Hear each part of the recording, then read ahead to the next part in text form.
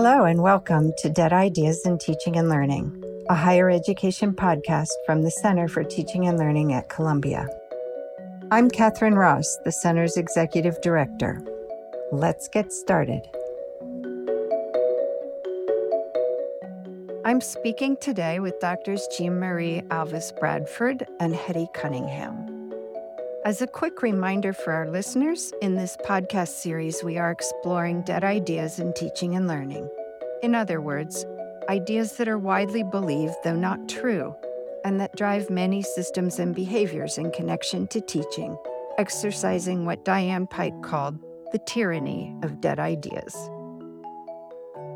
Dr. Jean-Marie Alves-Bradford, MD, is an associate professor of psychiatry at Columbia University Medical Center, the associate director for clinical services, and the director of the Washington Heights Community Service at the New York State Psychiatric Institute, where she sees patients, teaches medical students, residents, fellows, and manages inpatient and outpatient psychiatric services in Upper Manhattan.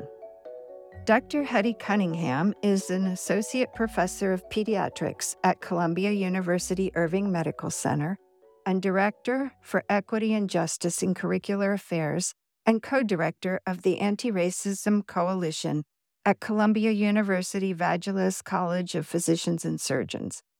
In this work, Dr. Cunningham partners with faculty, staff, and students across the entire curriculum to promote equity, justice, and anti-racism. Welcome to our Dead Ideas podcast, Jean-Marie and Hetty. It is such a delight to have you as guests on this episode. Thank you. We're excited to be here. Thank you. So I'll just take a second to set the stage as we continue our fall 2022 conversations about rigor. I thought it would be really interesting to check in with a couple of faculty who teach in the medical setting, a place where rigor is a given because of the very high stakes of treating patients whose lives depend on the quality of education that their physicians receive. As we've already heard in earlier episodes, rigor can mean many things to different people, and it can even be leveraged as a tool for inclusion if approached from a stance of bringing students in rather than weeding them out. I'm very interested to hear what our guests today have to say about rigor, how they've experienced it, how it works in their own teaching, how they define and enact it. So I'm going to jump right in with the first question here. Hetty and Jean-Marie, I'd love to hear how you discovered, if you will, the idea of rigor. Was it when you were students or when you started teaching? When did this suddenly gel in your mind that there is this thing called rigor? Thank you so much, Catherine. I don't think I discovered the idea of rigor as a student. I was much more of a kind of jump through the hoops and less thoughtful than our current students. However, when I started teaching about anti-racism or cultural competency, as we called it back then, there was a lot of resistance. The students pushed back quite a bit to these concepts. They wanted to know how this related to being a good doctor. And they really pushed us to make those connections. And they also wanted to know, the evidence for this type of teaching. And so I could also see areas where the concepts of kind of health equity, cultural competency, anti-racism were being taught in an unrigorous way. And it seemed like we were, in some cases, doing more harm than good. So in essence, I think the learners really pushed me into the idea that this kind of work really needs to be taught in a very grounded, rigorous, and evidence-based way. And now we really have the literature to do that. So that's been really, really useful. So how would you explain rigor to, say, a new medical student? Do you have sort of an operational definition or maybe what it isn't? So I'm so glad that you asked this question, because I think many educators and actually the public think that this idea of anti-racist education may be a matter of politics or being politically correct. And in fact, when we teach about health equity and anti-racism, our training is all about being more rigorous and more scientific in our approach. Our perspective is that it's really science that has been tainted by foundation in our institution that was based in slavery that got us to some of the holes in our education that we have now. And some examples, for example, about 5 years ago, some of our medical students pointed to the fact that they were being taught that healthy gums are pink. And fortunately, these students of color could see in the mirror that this wasn't the case. They had healthy gums that were pigmented. So they went to their anatomy professor, who was grateful to learn from them.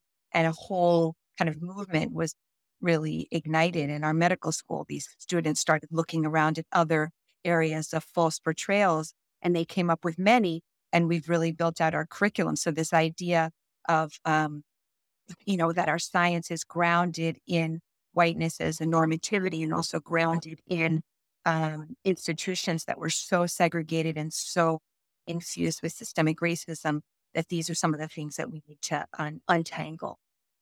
And I first sort of thought about rigor after medical school in my psychiatric residency training. And I was taught to sort of apply rigor to diagnosis and treatment. You mentioned very high stakes. There's a lot at stake in terms of when you want to provide the best care for a patient so that they'll get better.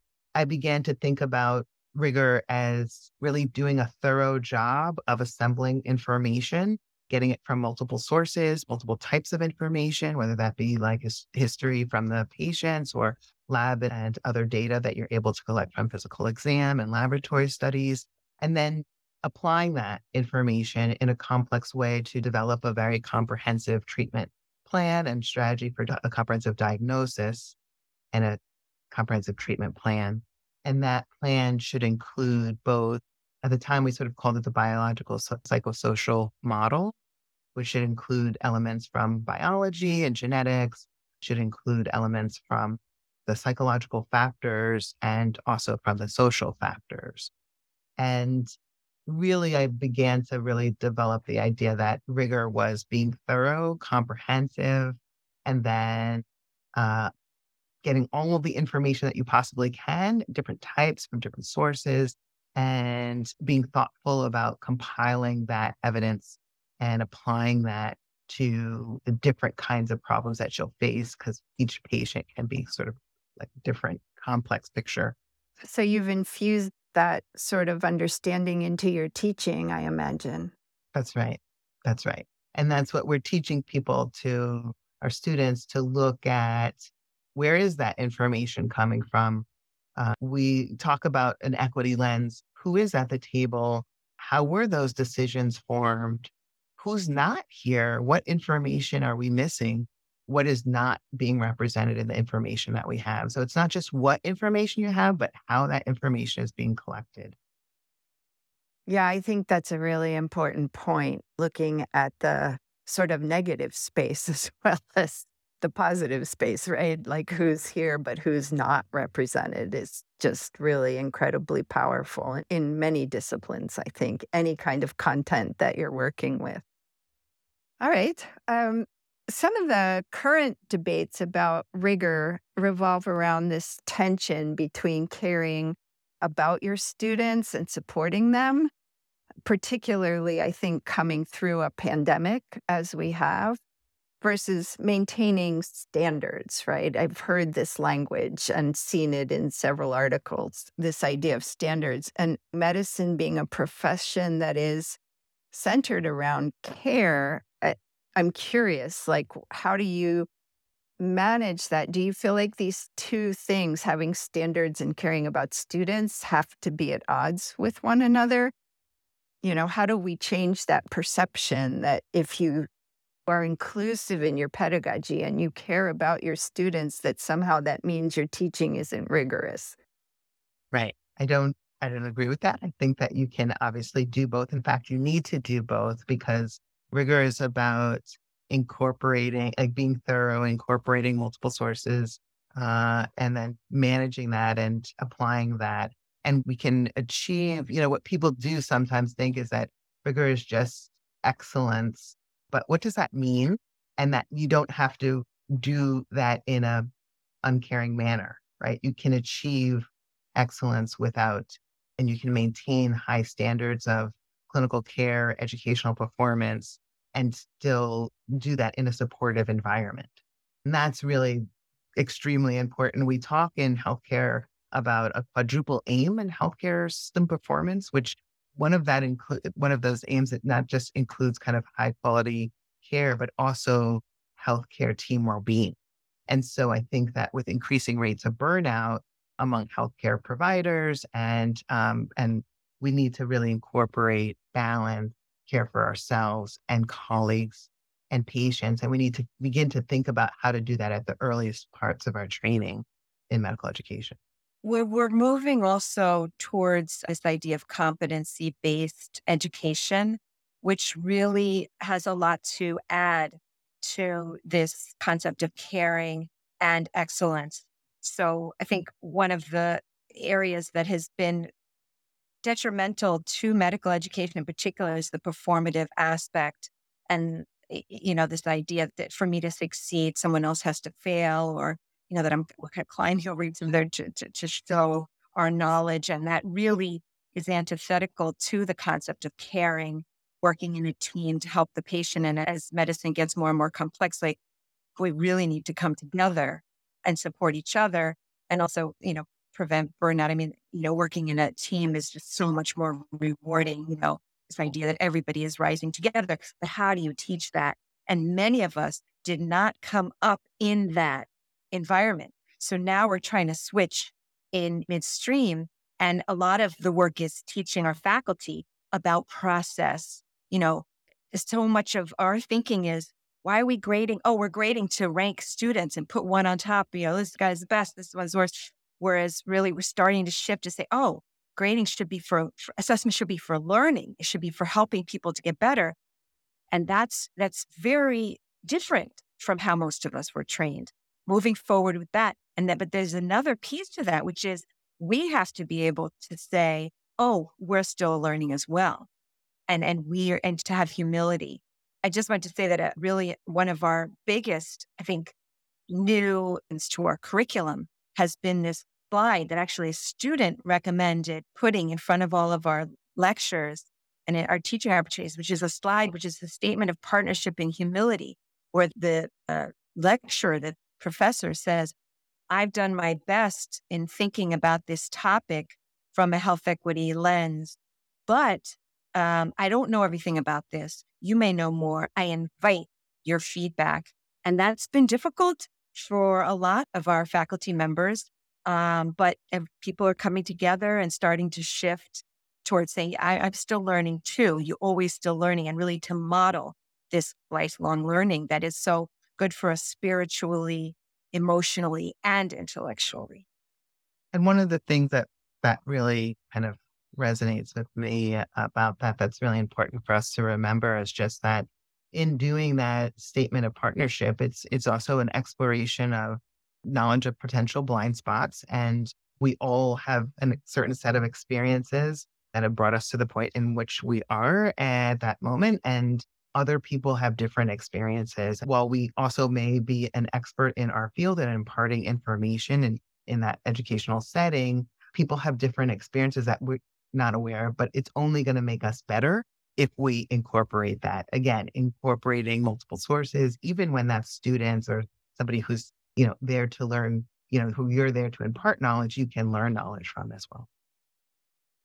I love that, just that reminder that students, particularly graduate students, right, should really be partners in the classroom, not viewed as less than or unable to contribute anything. There's some pretty radical thinkers out there. I know, like Kathy Davidson years ago started saying, in her humanities courses, she had her graduate students write their own textbook or create their own materials and saying, that's what graduate education should look like. I think it's wonderful that that's what's happening in the world of medical education. Yes. And I love what Jean Marie said. And it's really about, creating change agents, right? So if you don't include them and just say, open your mouth and we'll put the knowledge in, when they get out, then they're like, okay, and now go be a leader in that field, right? That doesn't work that way. Right. No, that's a set of skills that are quite complex, as are working in a team, right? Working on teams is a skill that's often assumed but not taught. And so I think, yeah, that's exactly right. It has to be cultivated, it can't be delivered. Students learn what they do. We have enough research to say that with quite a bit of confidence. So that was great. I think we just ticked off question 4 as well with that response, giving advice to how other people could think about managing this balancing act, right, between the caring and the rigor, and what advice you would give colleagues. I'm going to jump back to question 3 here. In this like sort of post-pandemic stage, it's not truly post yet. In education, some instructors have seen or felt a need to return to what they think will help students, which is enforcing standards, hard deadlines, mandatory attendance, as a way to counter student expectations that I think now are more aligned to being able to engage with courses, course content, and instructors and each other, other students in more flexible ways. There was actually an editorial in the New York Times not that long ago, and it was a sort of complaint that was resonating across some of the higher ed publications as well, that students were in the spring of 2022, were back on campus, but they weren't back. They weren't engaging. They were just coming and sitting there or not even coming. And some professors were upset by that. And so they were saying, maybe we need to help students by saying, well, you have to come to class, you have to meet this deadline, things like that. How has that played out in your setting with graduate students and medical students? They're pretty motivated at the point they're at, but I'm curious if you had to navigate any of that. I'll say that many of our faculty, it was very difficult in the beginning, just the Zoom teaching. But I think we've shifted quite successfully in that a lot of the tools that we were using to kind of get more engagement on Zoom have really translated really well into the classroom. I think before COVID, people were starting to do more interactive polls and things like that. And with COVID, I think we learned a lot about how much learning takes place in small groups, in dyads. And I think many of us don't want to turn away from that. We're doing a lot more with that. I think additionally, the idea of the emotion, the relationship between emotion and learning and sense of belonging and learning. And I hope that Jean Marie will say more about that because she's really the expert in that area. But I think we've become much more aware of that and are doing much more to set up norms, to set up the climate, a safe. We talk a lot about brave space. And again, I want to hear more what Jean Marie has to say about that. But I think we're really much more sophisticated in that area.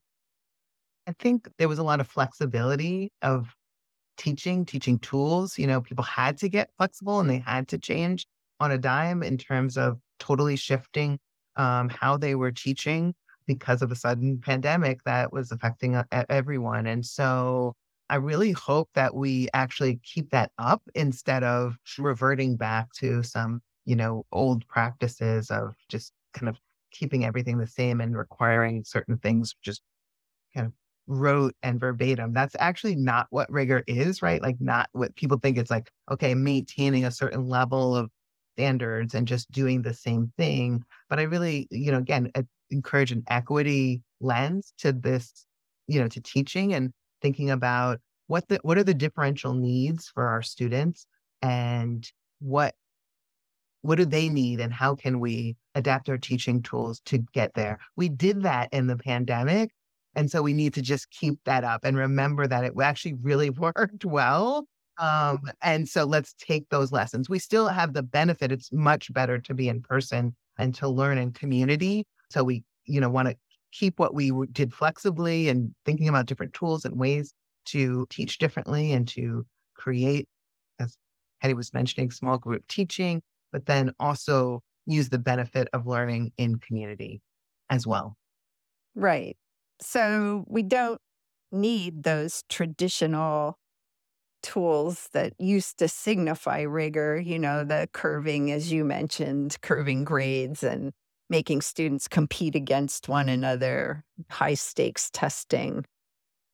I'm really happy to hear that you feel like your community has learned those lessons really well and that you're moving forward with the practices that have worked better for learning.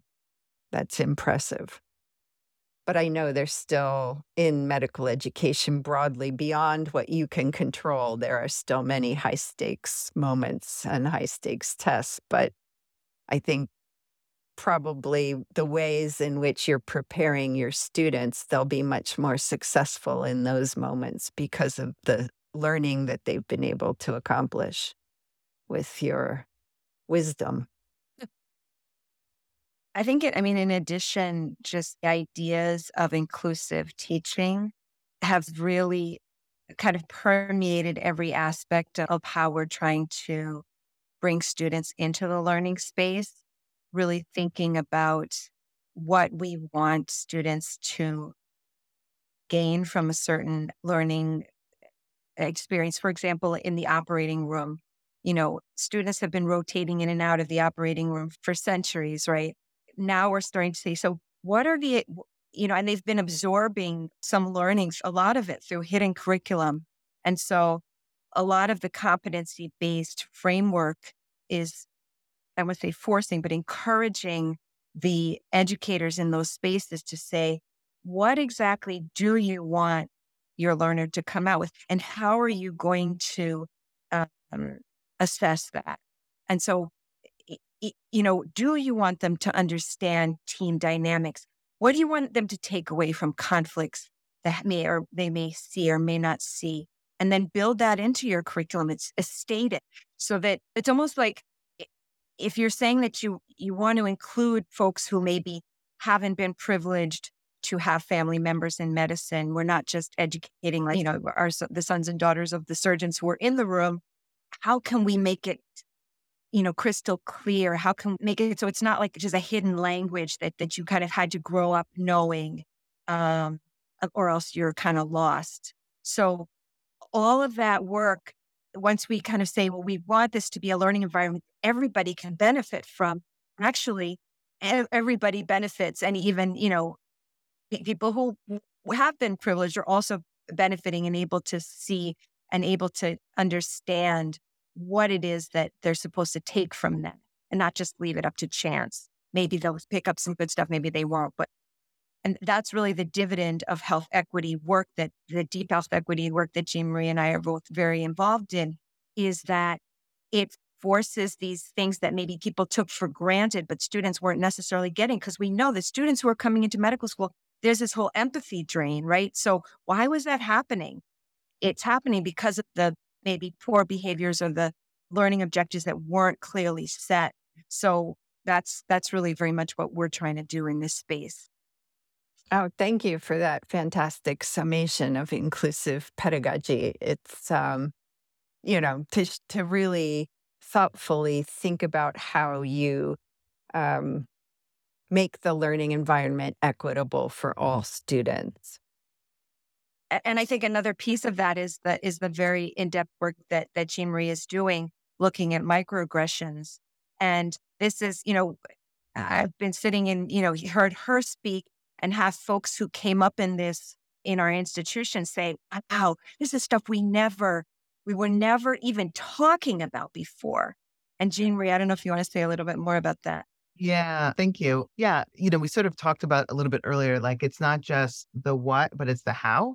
How are you getting the information? What is the information? How are we delivering that information, both to each other, both to within among peers, among colleagues, to our students, to our, if you're a student, to your faculty. So it's a statement of partnership and humility. How would you, and you want to express something in response, how would you do that in a way that's collegial, and also to our patients? And so microaggressions, when you're in a diverse environment and people, we all coming from different backgrounds and have different identities, we all may and have committed microaggressions. And so you may need to think about, it's good to have in your understanding a framework of sort of how to address that. And that's part of the education. And so that's inclusive education, is that we're teaching our learners, again, from the earliest moments of working with them in medical school, about to think about their own identity, their own biases, and then in communication, relationship, and learning with others, and in caring for others as healthcare providers, that we will make mistakes. Microaggressions will happen, and we will be the source of those microaggressions. And how do we then? What is the response? What is a kind of response that can maintain that relationship, and maintain ourselves in community, whether it's the learning community or the healthcare providing community. And so we're teaching our students a framework of response. We're learning a framework of response, and we're practicing our upstander skills to be able to respond when we, see others who are experiencing microaggressions, or when we are the source of those microaggressions, being able to recognize that and act differently, which is so challenging, so challenging. Well, because for what, hundreds of years, the academia has held on to this idea that teaching involves nothing more than content delivery from an instructor, right? And so it's a profound paradigmatic shift to say to an instructor, you have to do work yourself. You have to unpack who Yes, you are and what you're bringing in. And furthermore, you have to know who your students are. And you have to understand what they bring in with them. That's a whole level that has never been considered in higher education before. So, exactly. Yeah, I completely agree. And that excellence includes synthesizing information and feedback from multiple sources, and not just excellence as an educator is you being the expert imparting information. It is a bidirectional, and it continues that way as a healthcare provider as well, from your patients and to your colleagues. I mean, it shouldn't be shocking to people, right? You don't do surgery the way you did 100 years ago, and yet somehow people seem very comfortable teaching the way we've taught 100 years ago. Such a good point. Yeah. So, applause for the medical campus here. All right. So, my last question is, what keeps you inspired and motivates you to persist and believe in the possibility of change in higher education teaching? I mean, our students keep us inspired. I would say our students, and I think the work in community with our students, with the staff, our faculty, who are really committed, inspired, to change, to make differences, willing to put in the work to do that. That sort of keeps you going, keeps me going, and noticing a shift over time of students who are actually more willing. Our students have more experiences of being around groups with different identities than generations ago. And so seeing the shift of them, they're then more willing to consider what it means to incorporate different sources and information from different places, how to get that differently, how to think about systems changes, and to practice doing projects to improve systems, which is just really exciting. And then the partnership of doing that work together, really, because sometimes that work is very hard, but the partnership of doing that work together is really, keeps us motivated. Hetty and I work really well together and have worked on a number of projects related to anti-racism and equity. And we have a program that's called Anti-Racism Transformation in Medical Education.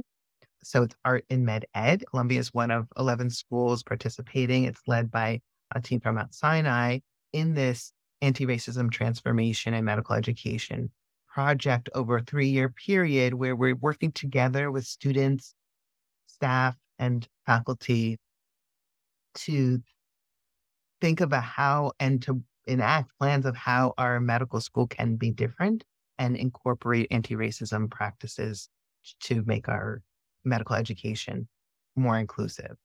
And putting those dead ideas to rest. Yeah, I think that idea.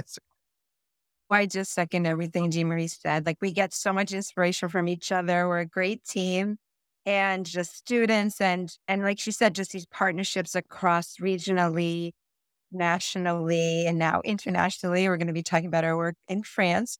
So we're really excited, but just grooving with other people who are into this work. And, you know, it's really thrilling to be able to advance in already such a sacred profession as ours, and be able to kind of even move forward from there is humbling.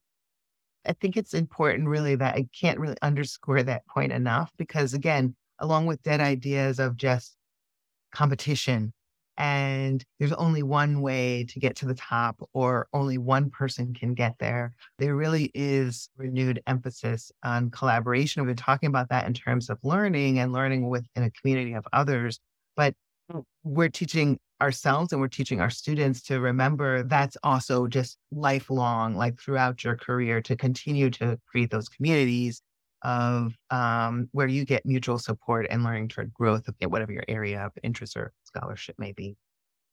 Well, I want to thank you both for sharing these powerful examples of how change can happen, as well as how you stay inspired to do that work. I'm hoping that this will really help our listeners as well reflect on their own situations and think of ways to move forward. So thank you for being part of our podcast. Thank you for doing this, Catherine. Yeah, thank you so much, Catherine. Really excited to be there and have this conversation. My pleasure, totally. If you've enjoyed this podcast, please visit our website where you can find any resources mentioned in the episode, ctl.columbia.edu/podcast. Please like us, rate us, and review us on Apple Podcasts or wherever you get your podcasts. Dead Ideas is produced by Stephanie Ogden, Laura Nicholas, John Hanford, and Michael Brown. Our theme music is In the Lab by Immersive Music.